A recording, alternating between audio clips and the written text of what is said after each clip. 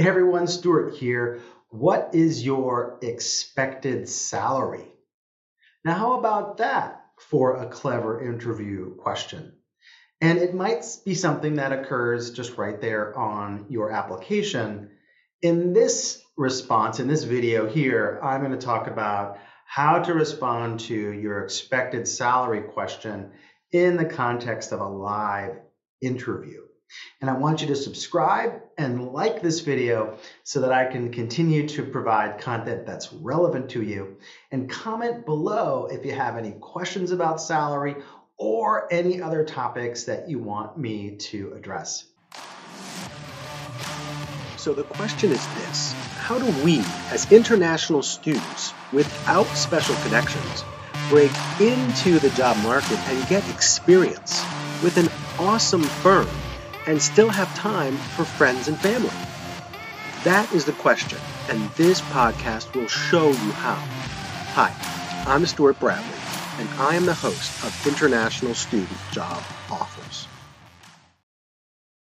So the question is, what is your expected salary for this role? Now, this is a very clever question posed by the interviewer, and my take is that it is a test of your street smarts, a test of your maturity in negotiating professional or business topics. And you answer this question in a way so that you basically don't give them a number, okay? So we have a rule in the school of life, the world.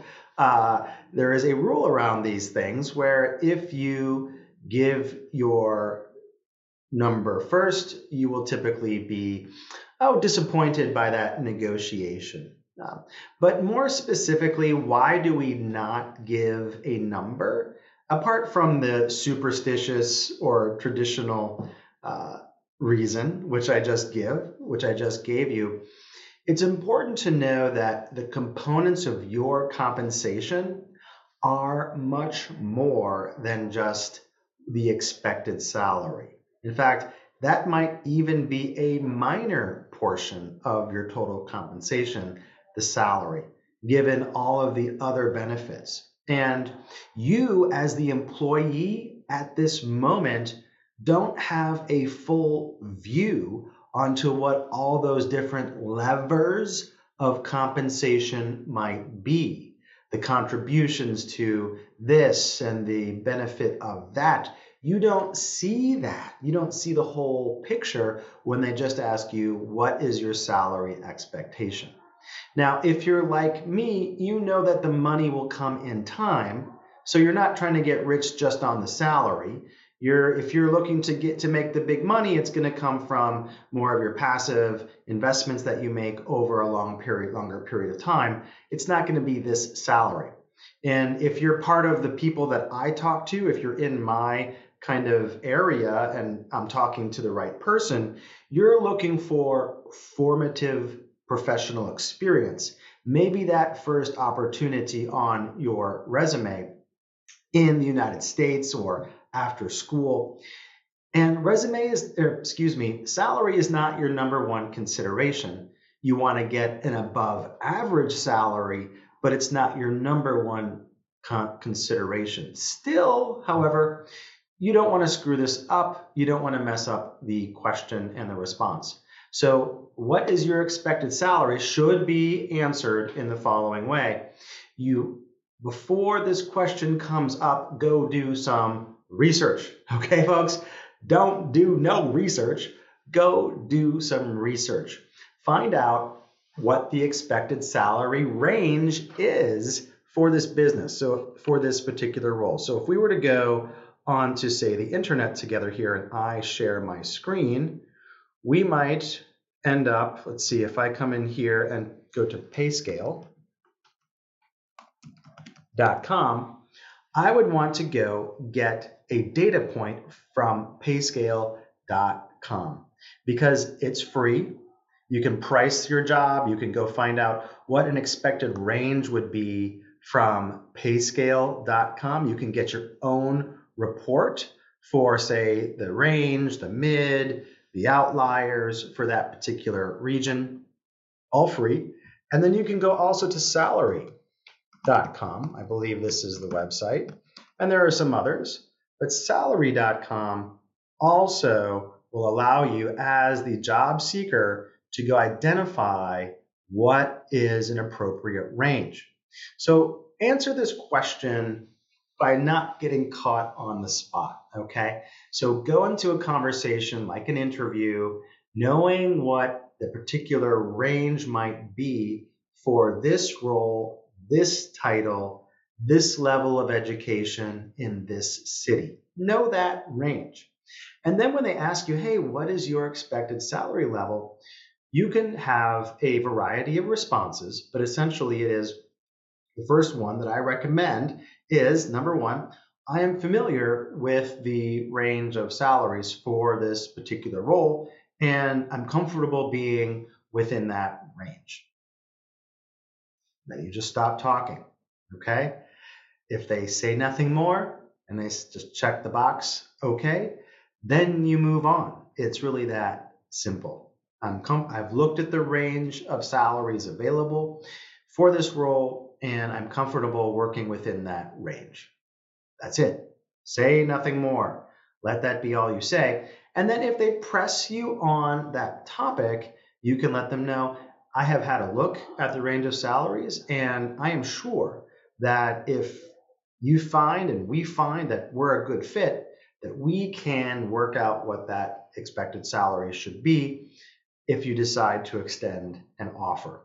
So another similar response with a little bit more wording there, but basically it's saying, hey, if you're really interested in developing this further and next steps, I'm sure we can work something out. And then if they press you on that further, you could give another variation on this answer, which is to say, I am familiar with the range of salaries for this role, but I also know that salary is just one component of the compensation, and that you see what all of those compensation areas may be. So I would leave it to you to put that kind of a package together for me in the case where we were to go forward. So this is just some perspective on how to answer that question. If they say, what is your expected salary? Don't give them a number. Give them a response which reflects that you know that the first person to say the number usually loses.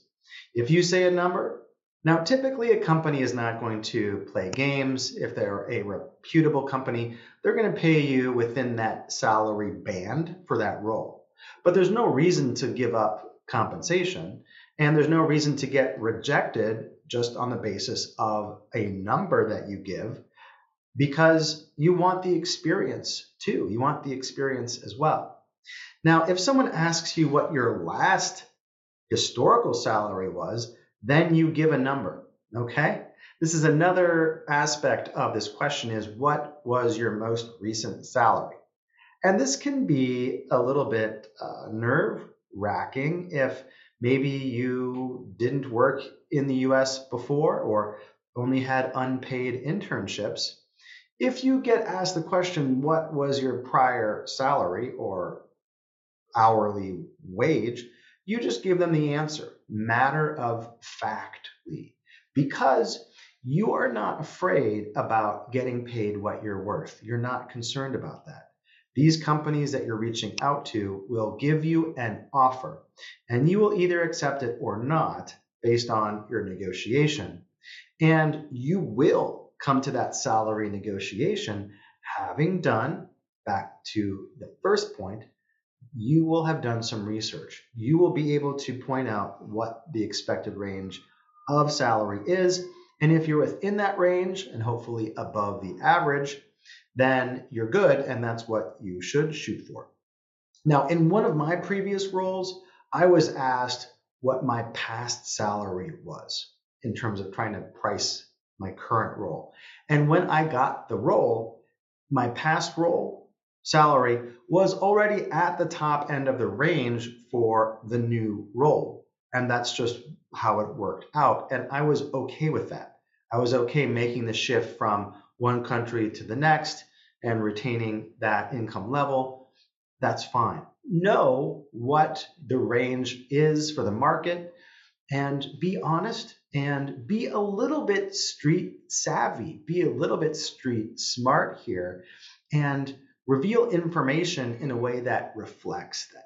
You know that this is kind of a trick question and you know how to answer it so that you don't end up shooting yourself in the foot or stubbing your foot or just blurting out a number when in fact maybe you don't even care because you just really want to get in, and whether it's 5,000 more or less, you couldn't care, or even 10,000 more or less, maybe you couldn't care. So just in summary, don't give a number, give them responses which reflect that you've done some research and you understand the range of salary and that you're happy with that range. And you can go back and listen to how I responded to these follow-on questions about salary if you ever get challenged. Thanks for watching. Subscribe and like this video, and I will see you over in the next training. Hey everyone, Stuart again. Hey, real quick, I just opened up a texting support for your job hunt, which means you can text me your questions. And now I'm spending anywhere between 10 and 30 minutes every single day answering questions through text message to people who are on the podcast.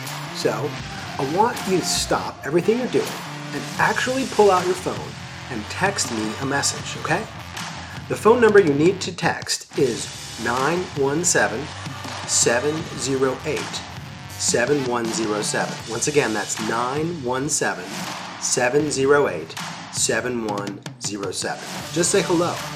And then what will happen next is that I'll add you to my phone and I'll send you back a message where you can add me to your phone.